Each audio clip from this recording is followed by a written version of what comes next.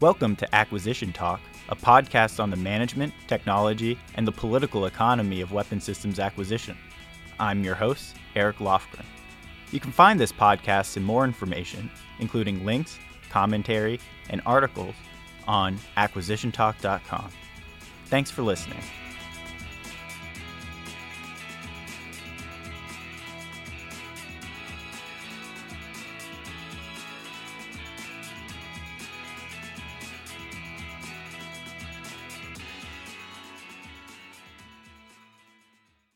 I'm pleased to be speaking with Cynthia Cook and William Shelton. They are both senior analysts with RAND Corporation, and they've written a great new report, A Clean Sheet Approach to Space Acquisition in Light of the New Space Force. And that's what we're here to talk about today. Cynthia, Bill, thanks for joining me on Acquisition Talk. Happy to be here. Thank you. So can you set the stage for us by describing what's the driving logic behind the creation of the Space Force, and where are you guys coming from with this report? We can't speak in depth to the driving logic behind the creation of the Space Force because that wasn't part of the study. We do know that space is becoming an increasingly contested environment, and that was part of the driving reason to carve the Space Force off into a new and separate service. Our project itself was aimed at taking advantage of that opportunity.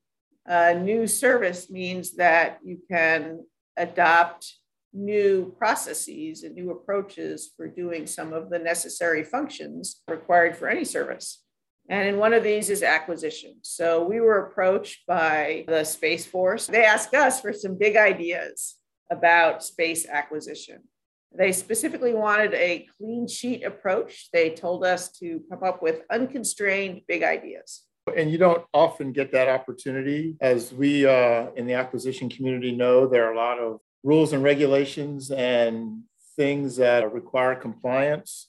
And sometimes it gets hard. With this opportunity to look at the Space Force and maybe starting with the clean sheet, we could possibly design an approach that would be an improvement over what folks have to do today and still perform the mission expeditiously and effectively.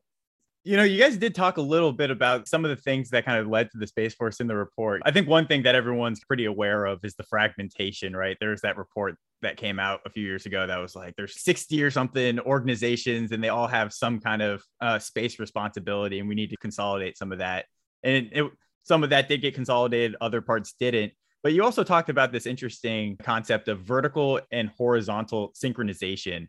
And this was actually something I did a space report back when I was at CAPE a while ago. And we were just like lining up, okay, MUOS, when did they get the satellites up there? When did the terminals come online? GPS with OCX and the user equipment is another big one. Can you just talk about what is the synchronization problem and what's the difference between vertical and horizontal? Sure. Yeah. Thanks for that question. So you're right. We talk about it in two different ways, vertical and horizontal.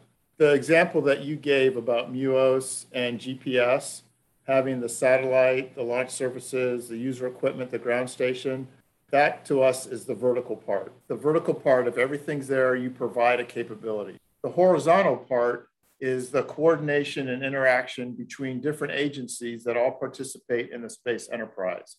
And as you talked about before in the previous example you gave about the 60 different organizations that participate. So there's a lot of folks out there who are interested in space.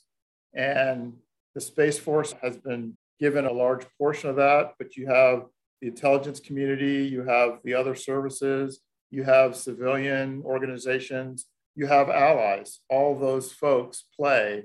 And so how you interact and communicate between those different entities is what we're talking about when we say horizontal synchronization. The stand-up of the Space Force helps the Department of Defense have a single point of contact, single oversight for most of the DoD space. So that will help with providing a resource to all these other agencies and organizations and allies in knowing who to go to if they have particular space questions. Does the Space Force, I guess, I can see how the Space Force is helping solve some of the horizontal. How about the vertical? Because I think SMC, they had all of the GPS pieces themselves. And then we got like the GPS-3 launches years ago, but then the user equipment might not come online for years to come. So Can you just quickly talk about how will the Space Force help with the vertical synchronization? So those are good points with respect to GPS. And we looked at the vertical synchronization in our report, and we looked at some of the programs and how they had performed in getting things out to provide a capability at a specific time. And part of the issue that we noticed was each of those different pieces that comprise the capability were managed as separate programs. They were entities unto themselves.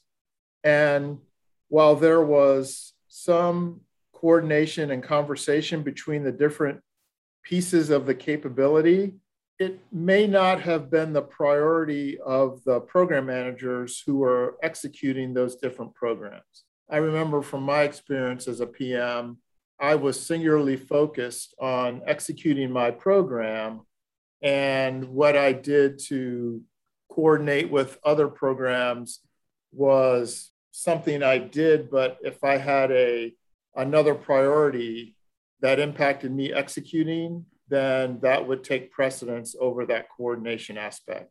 That may be what happened in these cases. And so one of the things we talked about in our report was developing a culture of where people were focused on delivering capability as opposed to systems.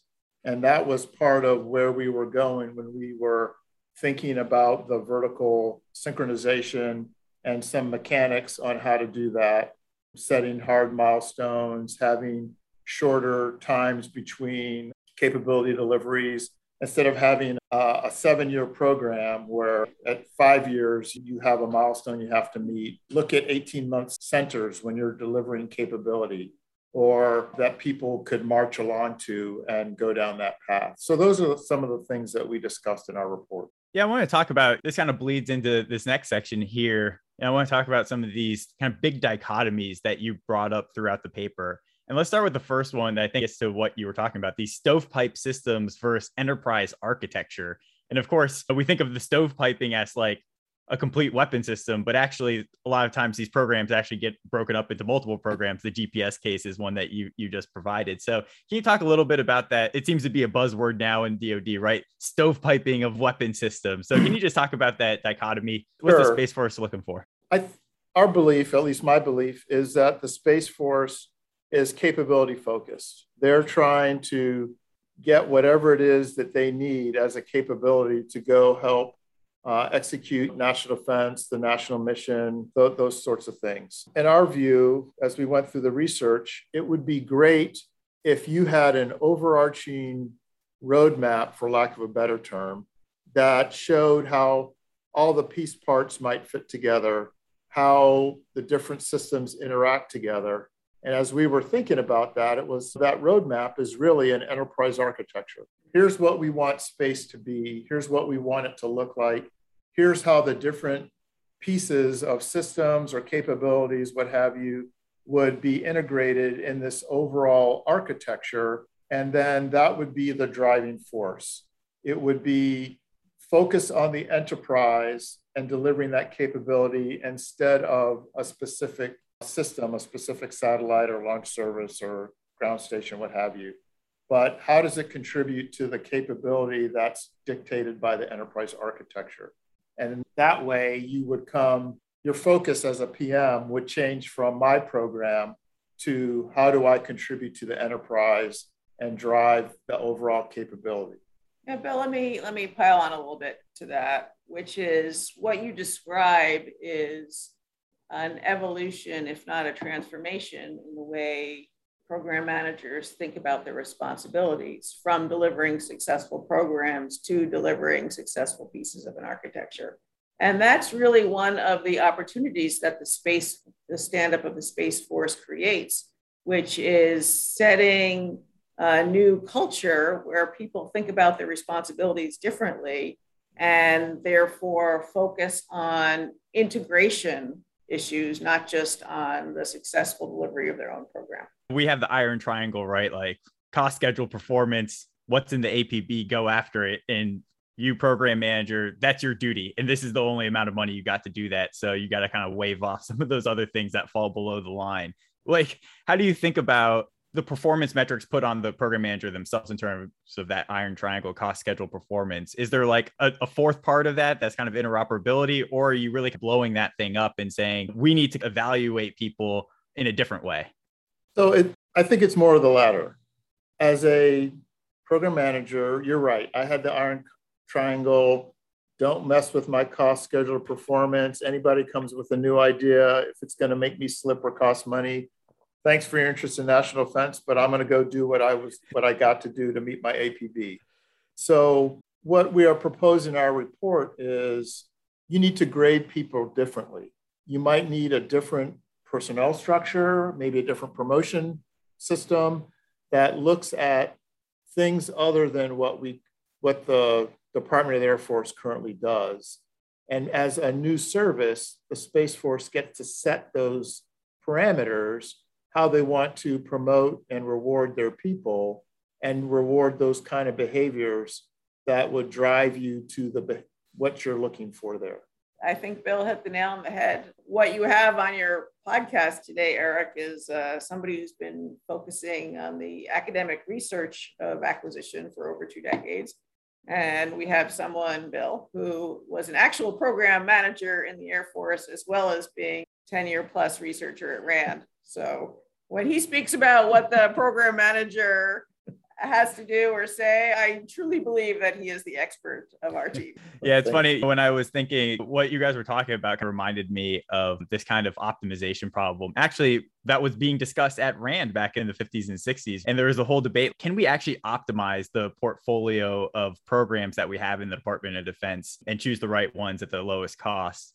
And then it just turned out like there is no like social welfare function for defense, right? We have to sub-optimize the problem. But then the assumption was if we sub-optimize each program, so each program is optimized in of itself, but not related back to the rest of the force structure, then we're getting to a better place. And I think 50, 60 years on, what we found is actually potentially that stovepiping creates other problems. Like the interoperability problem actually was a real issue, and your sub-optimizations may have led you to programs that are not optimal from the enterprise or the enterprise architecture viewpoints. Would you agree with that kind of lineage? So I've seen efforts at optimizing acquisition, and I've read some stuff about how do you optimize Army acquisition. Well, the Army is a huge service, and they have to do a lot of different missions. They have to do them successfully. So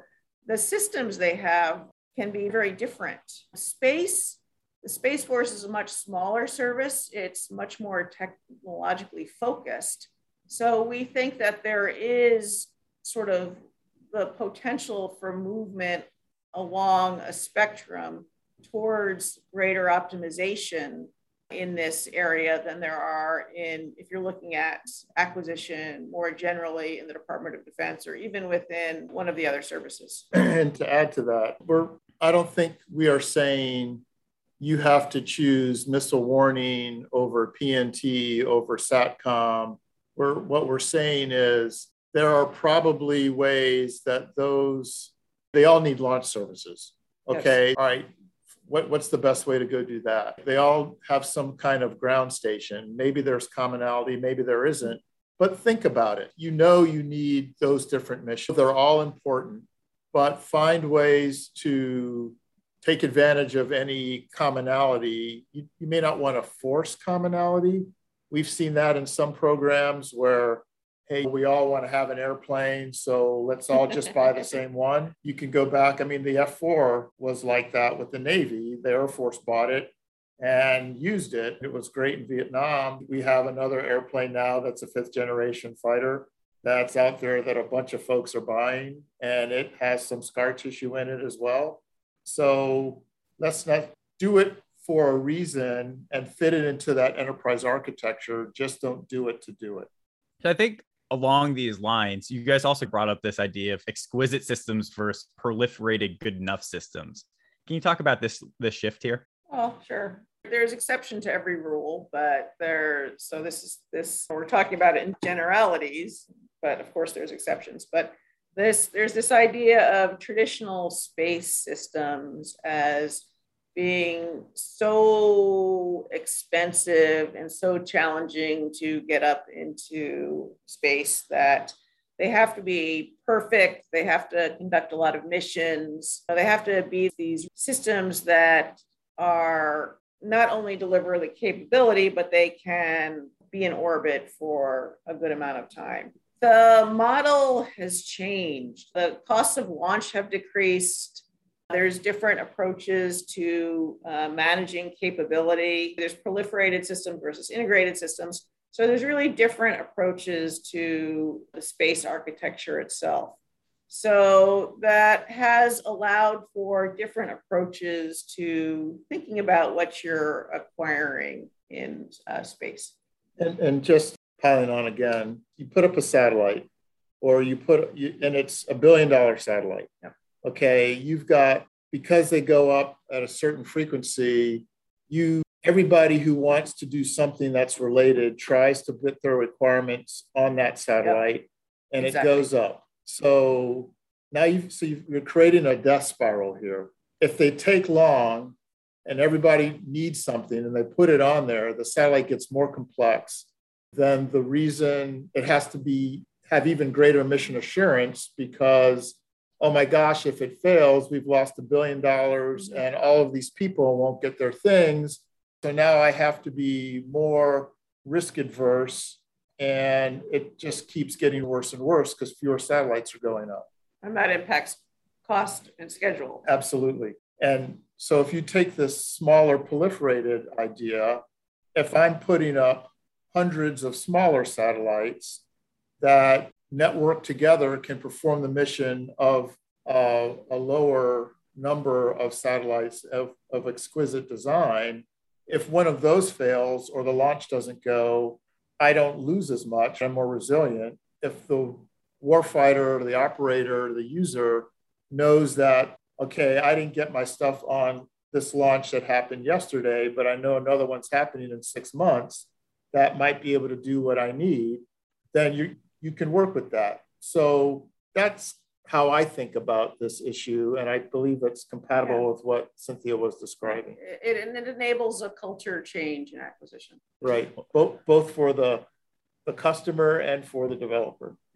Talking about culture changes in acquisition, one thing that you guys brought up in your paper that was interesting was that you traced space requirements to 6 organizations like Army, Navy, Marine Corps, U.S. Stratcom, Joint Chiefs of Staff, and Space Command. And so there's all these types of places that are bringing requirements to the Space Force. But the Space Force has also been talking about, hey, we really want to beef up our commercial, like anything that we can do as a service, let's do as a service. Let's bring in all the commercial new space companies and try to leverage them. But that also potentially has a bearing on the acquisition process. So can you talk a little bit about this requirements pull version of acquisition versus a commercial technology push? As you were talking about all the different organizations and then all the opportunities for technology to be inserted into space, I go back to that enterprise architecture.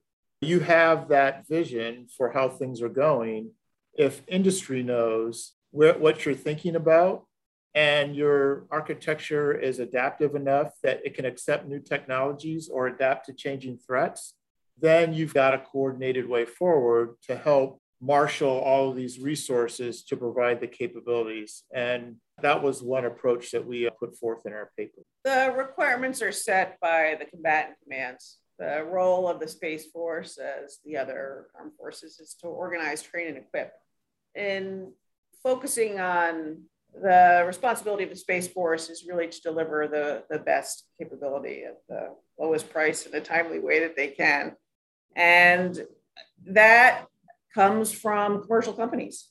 It's helpful for the commercial companies to understand what the requirements are because they can better focus their own development efforts on supporting those requirements. So a good amount of communication between the requirement setters, between the Space Force and between the companies that actually are going to be designing and building and delivering these capabilities is very important.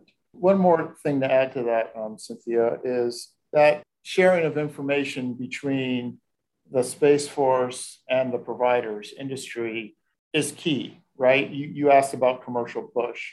One of the things that we proposed in our research was that there be an exchange of people between the Space Force and between industry. Right now, the Air Force has a program called Education with Industry, where they put people in companies for a year and they come back and share what they learned.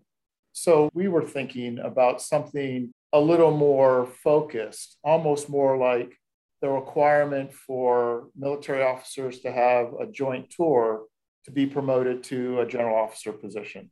Why not do that in the Space Force across civilians and military and make it a requirement to become a general officer or become an SES in the Space Force, is to have them do at least an assignment, 2 to 3 years, working in a company, and then come back to Space Force and bring those ideas.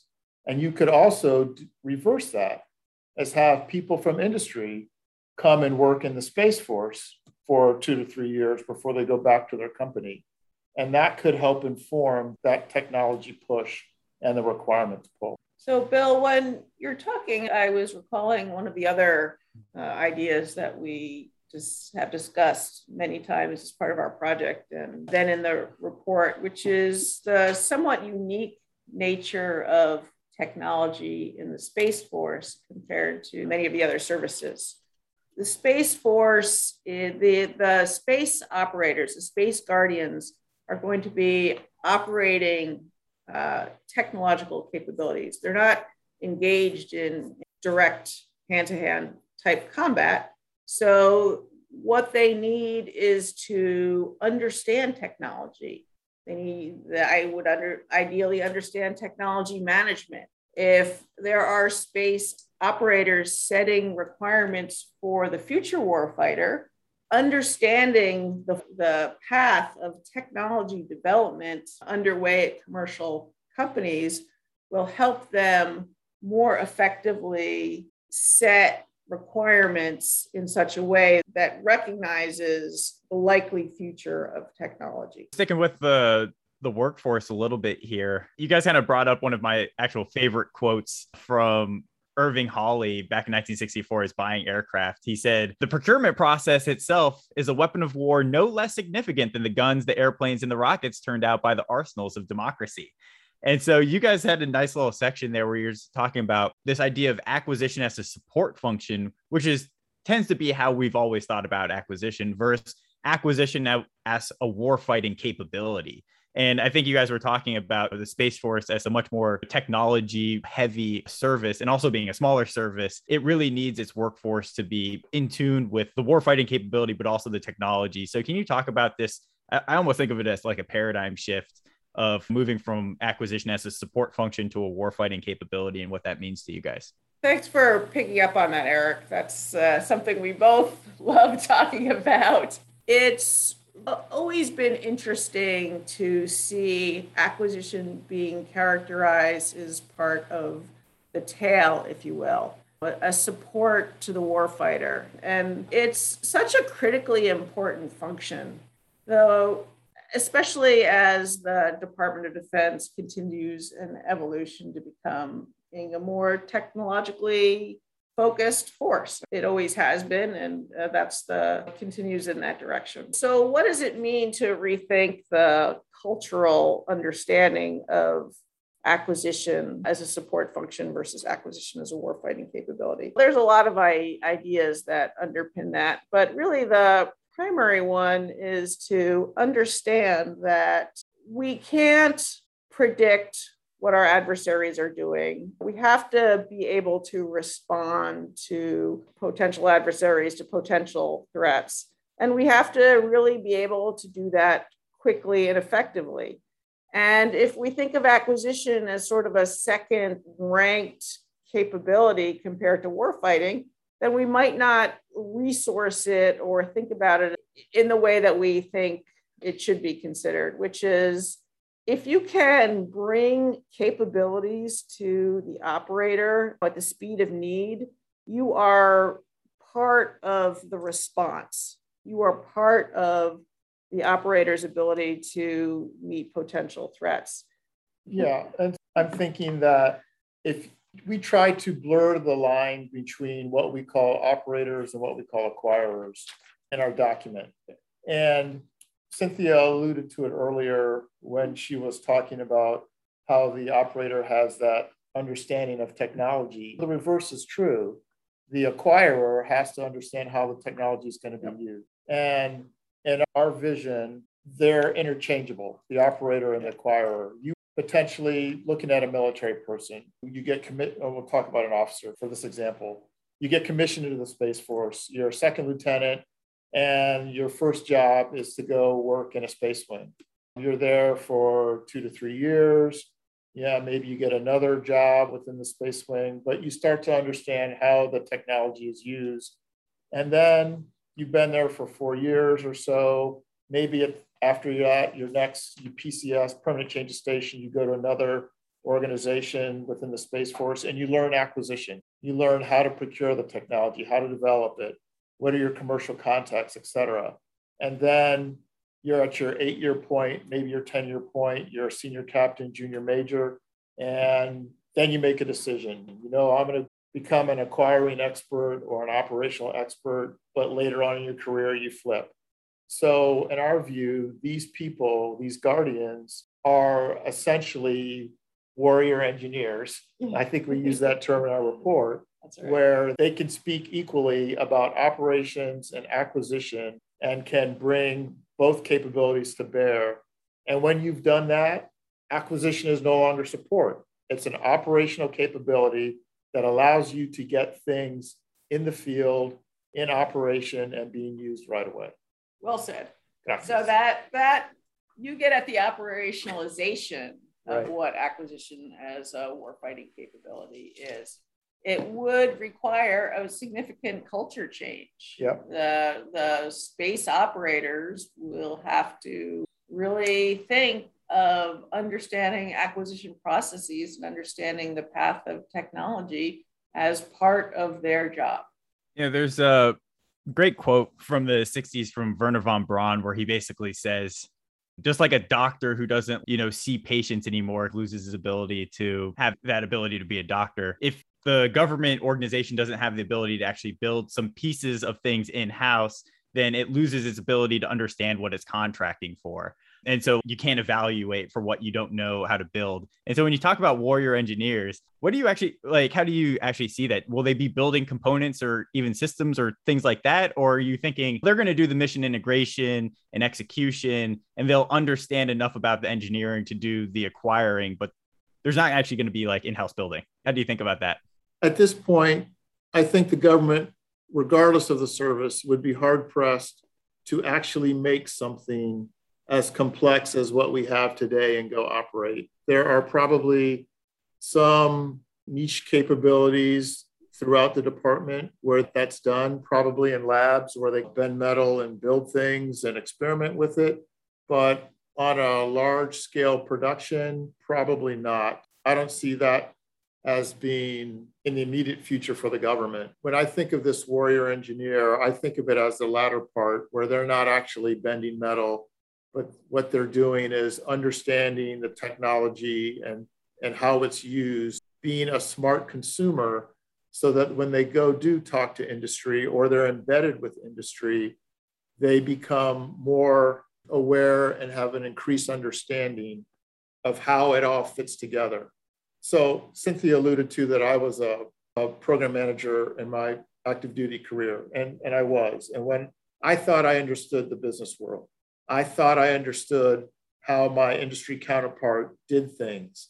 And then I retired and I went to industry and I found out how much I didn't know. And I think if I had that education that I got after I retired, while I was on active duty in one of these exchange things, I would have been that much better an Air Force officer than I was. There's also a lot of innovation occurring right now in the commercial space industry. There's competition in new ways. Who would have thought 10 years ago that there would be so much competition in space launch, for example? One of the benefits of the government not building things is that it means that they are forced to buy things from commercial companies, and those commercial companies have the incentive to compete, or they're driven by the profit motive. And so the goal there is to win larger portions of business by inventing new things and identifying innovations. So that's really the strength of the market, and that is what the Space Force can really take advantage of. And that's actually one of the change in the space market is one of the opportunities for the Space Force, and one of the reasons why this is a great time to rethink acquisition. It's part of the reason for the clean sheet. At least I think in AFRL, right, at Kirtland, the Space Vehicles Director, they actually do a lot of good stuff in-house, and maybe that's where it should reside. So you guys interviewed a bunch of folks in this space, and you guys came out with some themes that were emerging from these. And first, I'd like to talk a little bit about, let's circle back to the architecture front. You talked about articulating it, but at least in my mind, some of the problems is how do we lock this thing down, create this global architecture, and then expect everyone to kind of fit into that, and then that thing will persist. So how do you allow for architecture to change? The architecture is not intended to be fixed. There is no single space architecture that you can develop to create a vision that's going to drive everything for the next 12 to 15 years. Rather, the space architecture is a pathway or a set of pathways with an overarching structure for how systems fit together and interoperate and integrate to deliver capability. The minute you define it with very specific technical specifications, it'll be out of date. So it needs to be flexible. It needs to be adaptable to incorporate new technology to drive in new directions. But the responsibility is understanding that it is a big picture where different capabilities fit in, and you are driving towards certain needs, and you need to think about it as an integrated whole.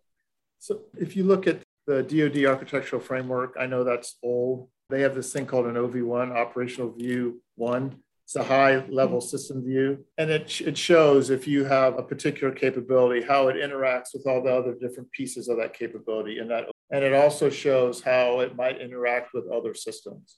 So that's a big picture. Who needs to talk to how things work and what the view is? If you take that and expand it, all right, it's going to get pretty unwieldy, when you start trying to put all these architectural artifacts in there and whatnot as you're going through. But if you think along the lines of what Cynthia is saying, is it can't be static because we don't have a perfect picture of the future. Remember, the adversary gets a vote, right? There's something new could pop up that you hadn't thought about 5 years ago, or some company X that didn't even exist when you built the architecture comes up with a game-changing idea. And if you just exclude them because it's not in your perfect vision that you came up with 5 years ago, you're going to miss out on something that somebody else could take advantage of. So that's why we're using terms like roadmap. That's why we're using terms like the way forward, that it has to have some flexibility in it. It can't be completely rigid, but you can use it to help drive your decision-making as to how you go forward in the acquisition and the acquiring of systems and capability.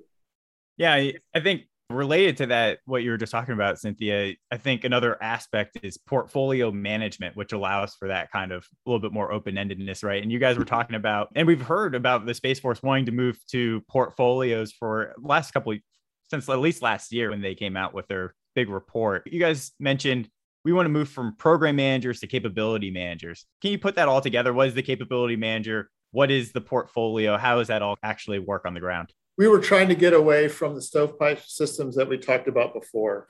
Instead of focusing on the satellite or the launch vehicle or what have you, you would focus on what's the capability that all these components together are supposed to bring.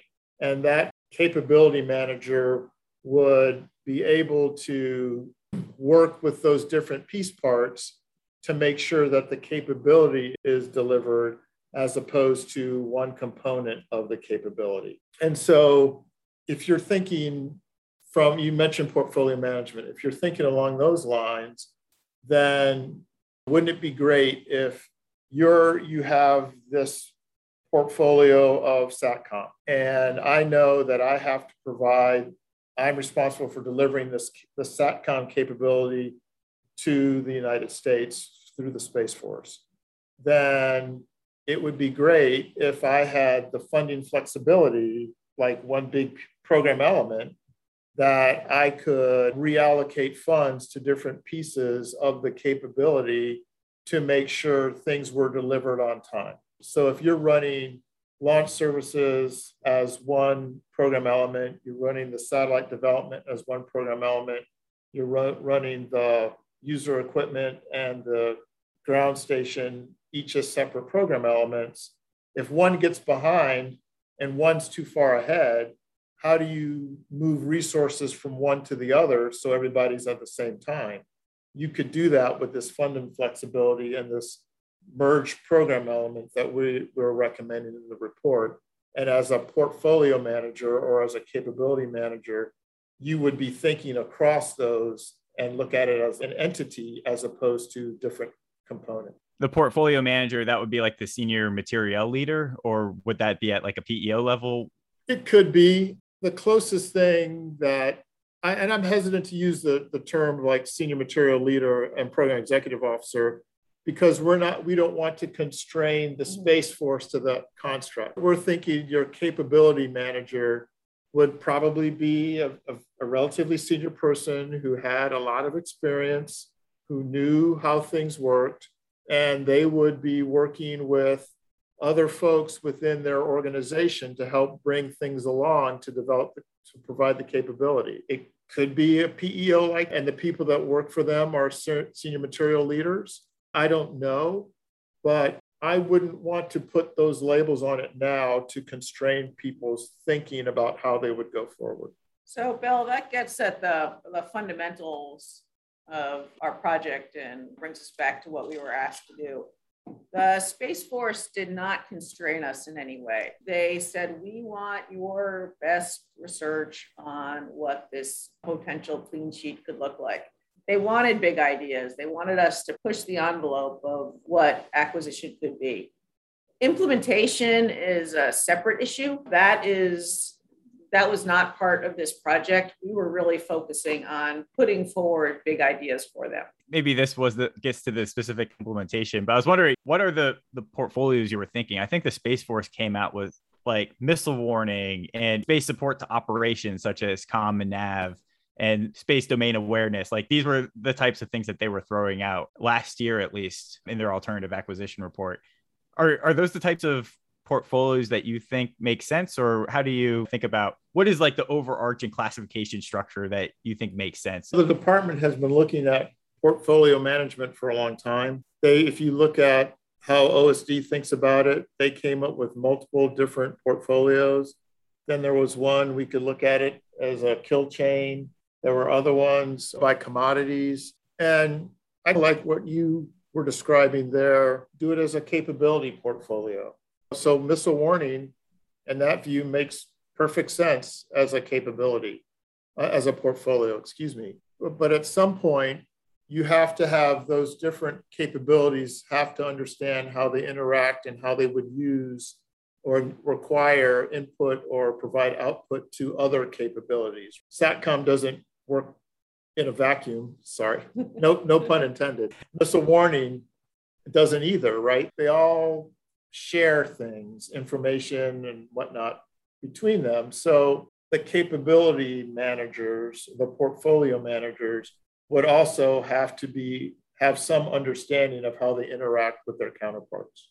Definitely. And one thing that you guys said that was interesting was that you were thinking like these capability managers should be having control of the end-to-end process. Sometimes people call it like a cradle to the grave kind of things. Right. I wonder, how does that kind of align with this also idea that the Space Force has been moving towards enterprise tools? Like obviously launch, you wouldn't want each capability manager to own their own launch, or potentially do you? I don't know. Like, how do you think about where does end to end start and end? Because it seems like the same with the capability portfolios. Like we want a coherent capability portfolio, but we recognize everything is intertwined. How do you think about end to end versus leveraging enterprise tools? Yeah, I hear where you're coming from. If I'm responsible for the PNT, everybody needs launch services. So what's the best way to do launch services? Does everybody do their own? That's your question. And I have to be honest, I haven't thought about that deeply. On the surface, it seems to me that there are some real benefits to having a predefined launch capability that you design towards, or as requirements go, launch is maybe thought of as, can I say launch as a service? Where me as the capability manager, I say I have a requirement that I have to get this amount of weight into LEO or GEO or whatever. And I go buy that as a service, and I buy it either commercially or I buy it from a government provider. So if it's something as ubiquitous as launch is, maybe you just buy that as a service and you focus on other things. So I got to admit, like the idea of funding flexibility to capability portfolios or this type of portfolio concept, I think is probably one of the biggest things. Like we haven't had that since the 50s or before with the planning, program, budgeting, execution system. It has been focused on stovepiped weapon systems. And a lot of that is also transparency and insight and control by folks in oversight, but also in Congress and the like. This capability portfolio concept can really unleash a lot of the cultural aspects and a lot of the other things that you guys were talking about in terms of like architecture. What kinds of approaches to data transparency, might make this actually feasible from a stakeholder perspective? Because if you do have these portfolios, you do empower people, then we don't know where we're going. I don't have this 1,000-line IMS, integrated master schedule, that tells me exactly what you're planning to do. And then I can hold you accountable to that for cost of schedule growth and this, that, and the other. So how do you think about that kind of transparency, and what will bring Congress along to say, yeah, Space Force, we're going to give you a shot. We're going to give you some trust and we'll put some boundaries on it, but we'll let you go for that. What needs to happen? So I think you hit on it earlier in your comment about data transparency. People tend to think of data as theirs. The Air Force thinks its data it owns its data. The PEO thinks he or she owns their data. The program manager owns his or her data. And I think for this to really work, data needs to be considered an enterprise resource. I know we use the term enterprise a lot, but at this point, a program manager, an oversight person, they should have access to the same data. Yeah. It should be open, it should be common, it should be in a data structure that is easily understood and accessible. And I'm not saying that you give every congressman or every congressional staffer the same exact data as you give to the PM or the capability manager who's doing that work. But if they know they can go in at some level and see in real time what's happening, then that visibility is there. You can build that trust, and you will consequently have more leeway to go do the things that you need to go do, because you're bringing your oversight people along with you. You need to think of them as partners as opposed to overseers. Yeah, so we all elected our members of Congress to be our representatives, to balance the executive branch of the government and the Supreme Court. We have three branches of government. So what is the role of Congress in this, and what would they be giving up if you have a much smaller number of funding lines? Right now, all the different programs give them insight into spending and so forth. So they have metrics on a program level. If you were to fund in a different way, how could you support Congress in their oversight responsibilities by giving them metrics so that they can understand the progress towards the delivering of capabilities that are key to the nation's defense? So that's really the key question to me. Does it need to be done by having all these different separate funding lines, or are there other ways of providing data so that they can execute their national responsibilities? Yeah, this seems to be like this is going to be one of the crucial questions going forward. And I think one of the challenges here is when we move to the current construct with APBs came a little bit later, but like the kind of cost schedule KPP idea in the 60s, it was really that financial measure, like lock down the technical baseline. And then it's easy for me to judge your progress and performance. Just what's the cost and the schedule variation to that baseline and which of those KPPs are slipping or not. But if I have this kind of more open-ended roadmap, now it's going to be like, I'm going to have all these metrics about what I'm doing and what I'm spending on. But because there's no like baseline that I said I was going to do something 10 years ago, like it requires a lot more effort on the oversight to understand what is the technology, what is the operational context, what are like the contextual things going on here that I can't get out of a financialized kind of metric that tells me about execution, but it doesn't tell me about value or capability. Do you think about those types of things? Absolutely. The challenge here is that if you set a technical baseline in stone and manage to it, you're going to be delivering yesterday's capability. You need to approach this in a more flexible way. Not just yesterday's, last decades. So you talked about how it could be more difficult for the oversight community. And yeah, that's true. But you know what? It's going to be harder for the people who are executing the work as well. I grew up in, like you said, the iron triangle, cost, schedule, performance. I grew up with program elements, and I got my PMD, my program management directive. And this is, if it wasn't in there, that was my contract to go execute. And now we're asking program managers to think differently. You don't have those guardrails anymore. It's saying something is in and out of scope gets a little tougher, right? You don't have as much structure. So you're looking for a different kind of program manager. You're looking for somebody who is flexible, who is risk tolerant, who can do the calculus about, all right, does it make sense for me to try to develop this state-of-the-art widget? And if it fails, what do I have as a backup? And can I run those two things simultaneously? You're thinking differently than we have in the past. And there are pieces of the department that are thinking that way now. A lot of them are in these rapid capability offices, how they go forward. They get stuff done fast. They follow the FAR. They execute. They are legal. They are doing everything correctly, but they get it done quicker. How do they get it done quicker? They have direct access to decision makers. They have the ability to put things on contract quicker because they have their own contracting officers. They have people who think differently, who take those calculated risks, as opposed to if I go do that, then I have to explain this to this person, and that person, is just easier for me to go do this other process because it's the path of least resistance. So you're talking about a different kind of person in an RCO. Those folks are interviewed to go there. They are selected. They're handpicked. We're saying, you know what? The Space Force is small. 16,000 people maybe? Okay. Why can't you do something like that to get those kind of people to develop that kind of culture and to drive it from the top down and the bottom up? And then you'll make it as a place where, wow, I really want to go work for the Space Force. They're doing some really neat stuff. And that'll be your own recruitment thing. You're going to be turning people away.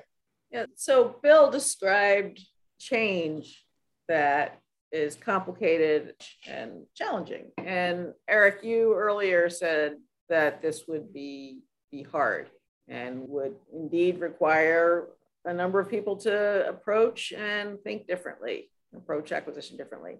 So yes, we're not denying that it will be challenging. We're not denying that it will require some significant efforts to implement change. But it could be fun. It could be fun. There's no alternative. The alternative is that we're not delivering the best capability, that we don't have what we need.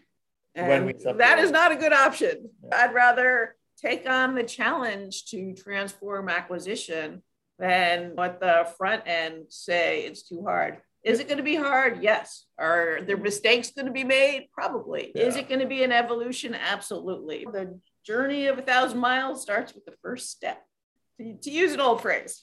Yeah.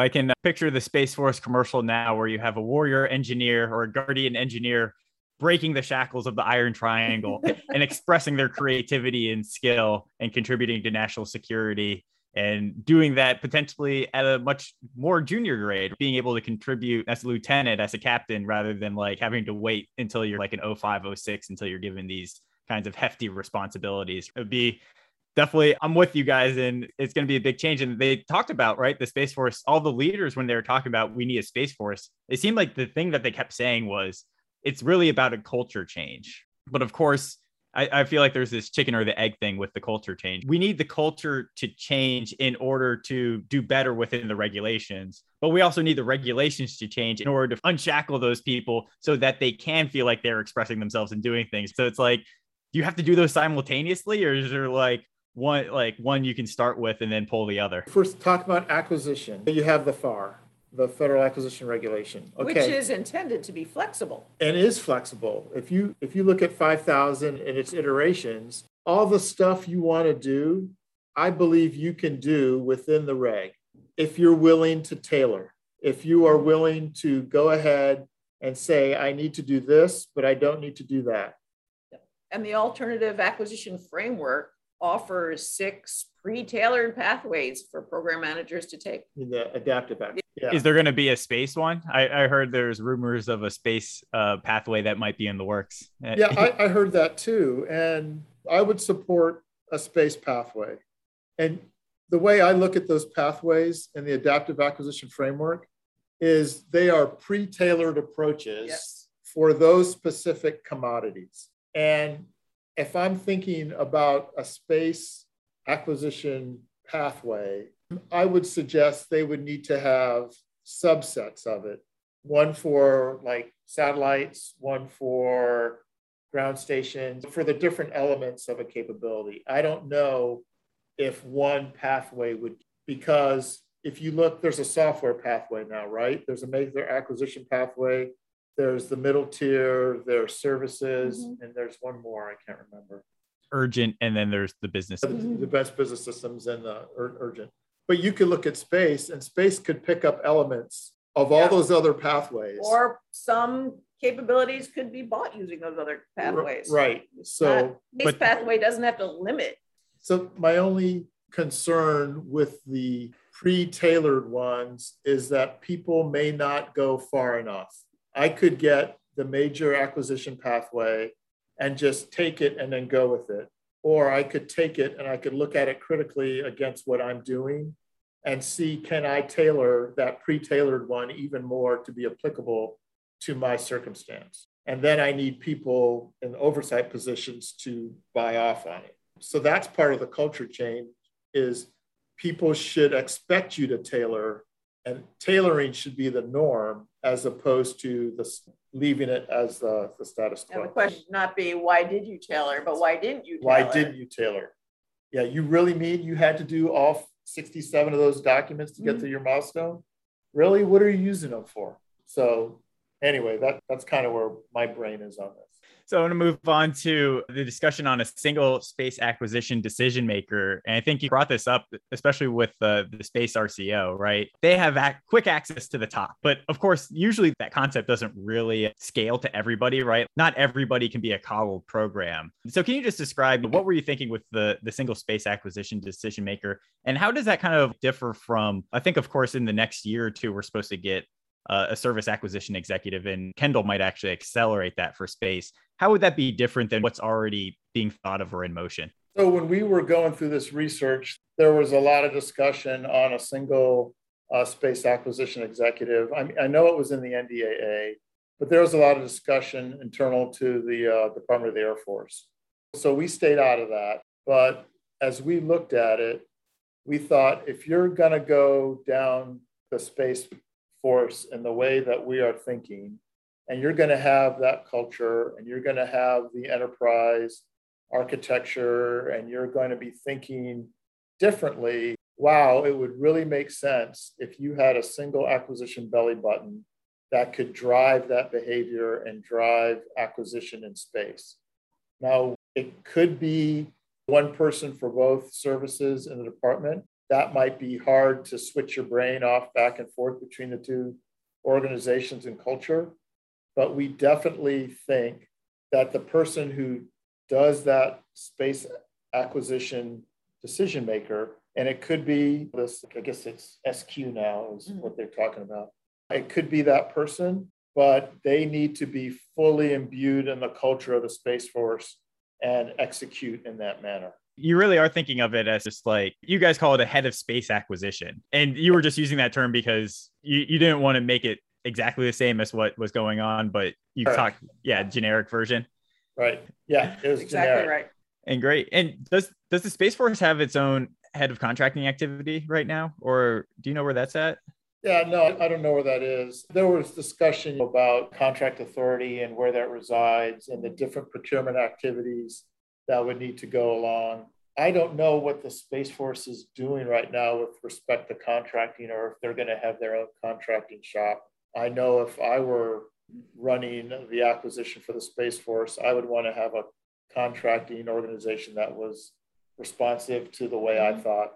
When the Space Force was coming up, there's a lot of, parallels drawn to the Marine Corps because they're both services within a larger department. In what way do you think the Space Force as a service within the Air Force should be similar to the Marine Corps as a service within the Navy? And then in what ways should it really be different? That's a great question. And it makes me reflect on my understanding of the Marine Corps generally and all the wonderful Marines that I know, which is the Marine Corps seems to emphasize a particular warrior culture. Every Marine is a rifleman. They have just an amazing and unique and very strong culture. What we're suggesting for the Space Force is something similar. The Space Force needs its own culture within the Department of the Air Force, just as the Marines have their own culture within the Department of the Navy.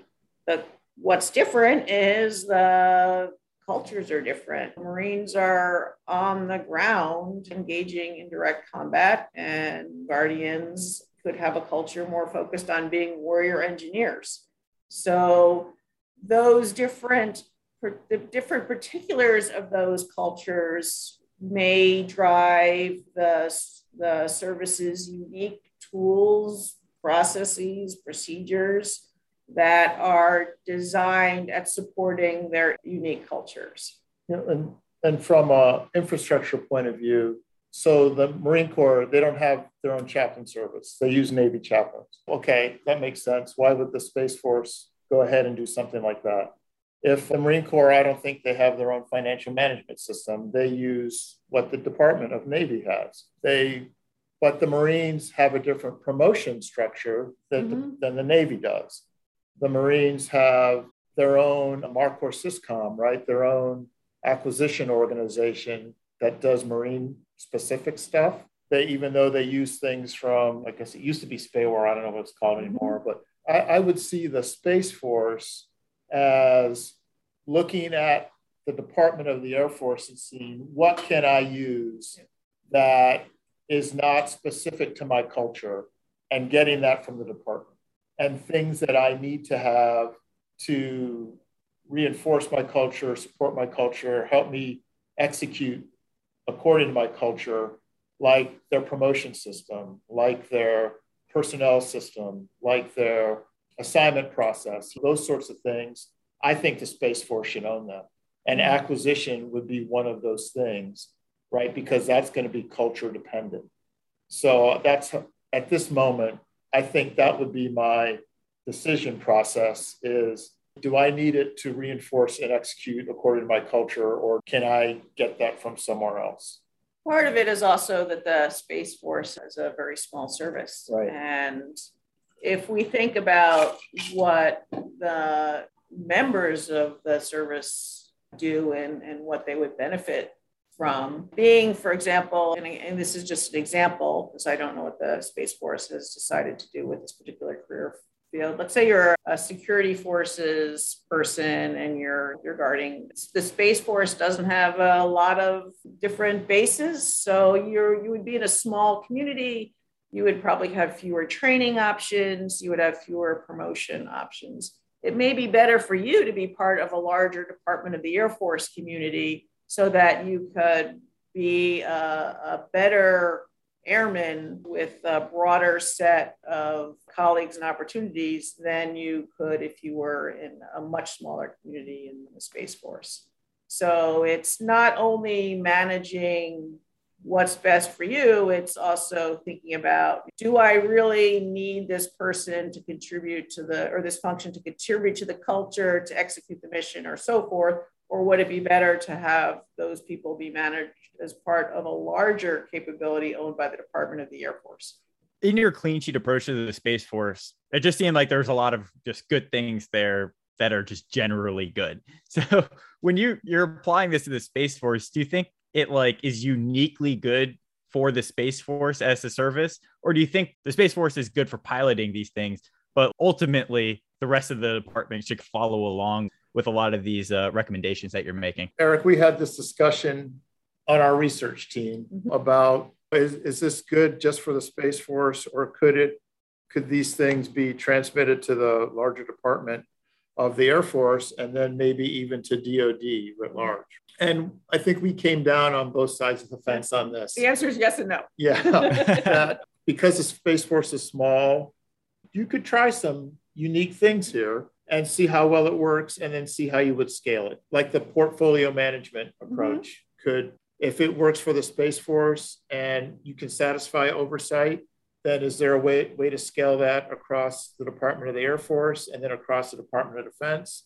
That could really be a positive. But there are things that may not be scalable. The promotion system, or for instance, may not work. It works for the Space Force, but it may not necessarily work for other parts of the department. And jumping in here, our idea for the Space Force is warrior engineers. And that may not be appropriate for, say, Army missions. If you're in combat arms or artillery or one of the Army combat-focused career fields, you may not want to spend half your career working in acquisition. It is likely not appropriate for you. So some of what we're talking about is scalable and transferable, and others not. Should all the services be cognizant of what's happening in industry and to understand the trends of technology development? Yes. Does that need to be everybody in every service? Well, probably not. I agree with you there, especially on the warrior engineer part. But, when I hear Army folks talk and they're like, we do soldier-centered design now, and we really integrate the soldiers into the acquisition process. And it might not be the exact same thing you're talking about, but I think everybody's getting on that train. And of course, the Army is probably less technology focused. So maybe it's not every, enlisted person is taking part in this. It seems like there's a lot of goodness there that could be translated elsewhere, especially the portfolio management stuff, I must say. But of course, bureaucracy hacking is super hard. So I know you talked about, we weren't supposed to get into implementation, but it would be really great to see these things filter through. So how do you think about getting what you're talking about into the real world and then into action? We also had this discussion during our research, and that's why we added an entire chapter on change management. A lot of the stuff that we discussed necessarily was different than the status quo.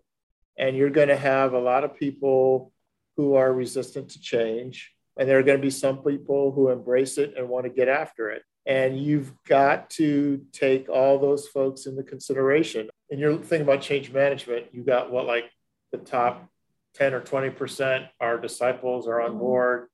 You've got 20% that no matter what you do, they're just not going to buy it. They just refuse. And then you've got the 60% in the middle, the gray area that you need to sway. You need to think about that and make hard choices, that bottom 10 or 20%, you just got to let them go. It may be, hey, you're not right for the Space Force.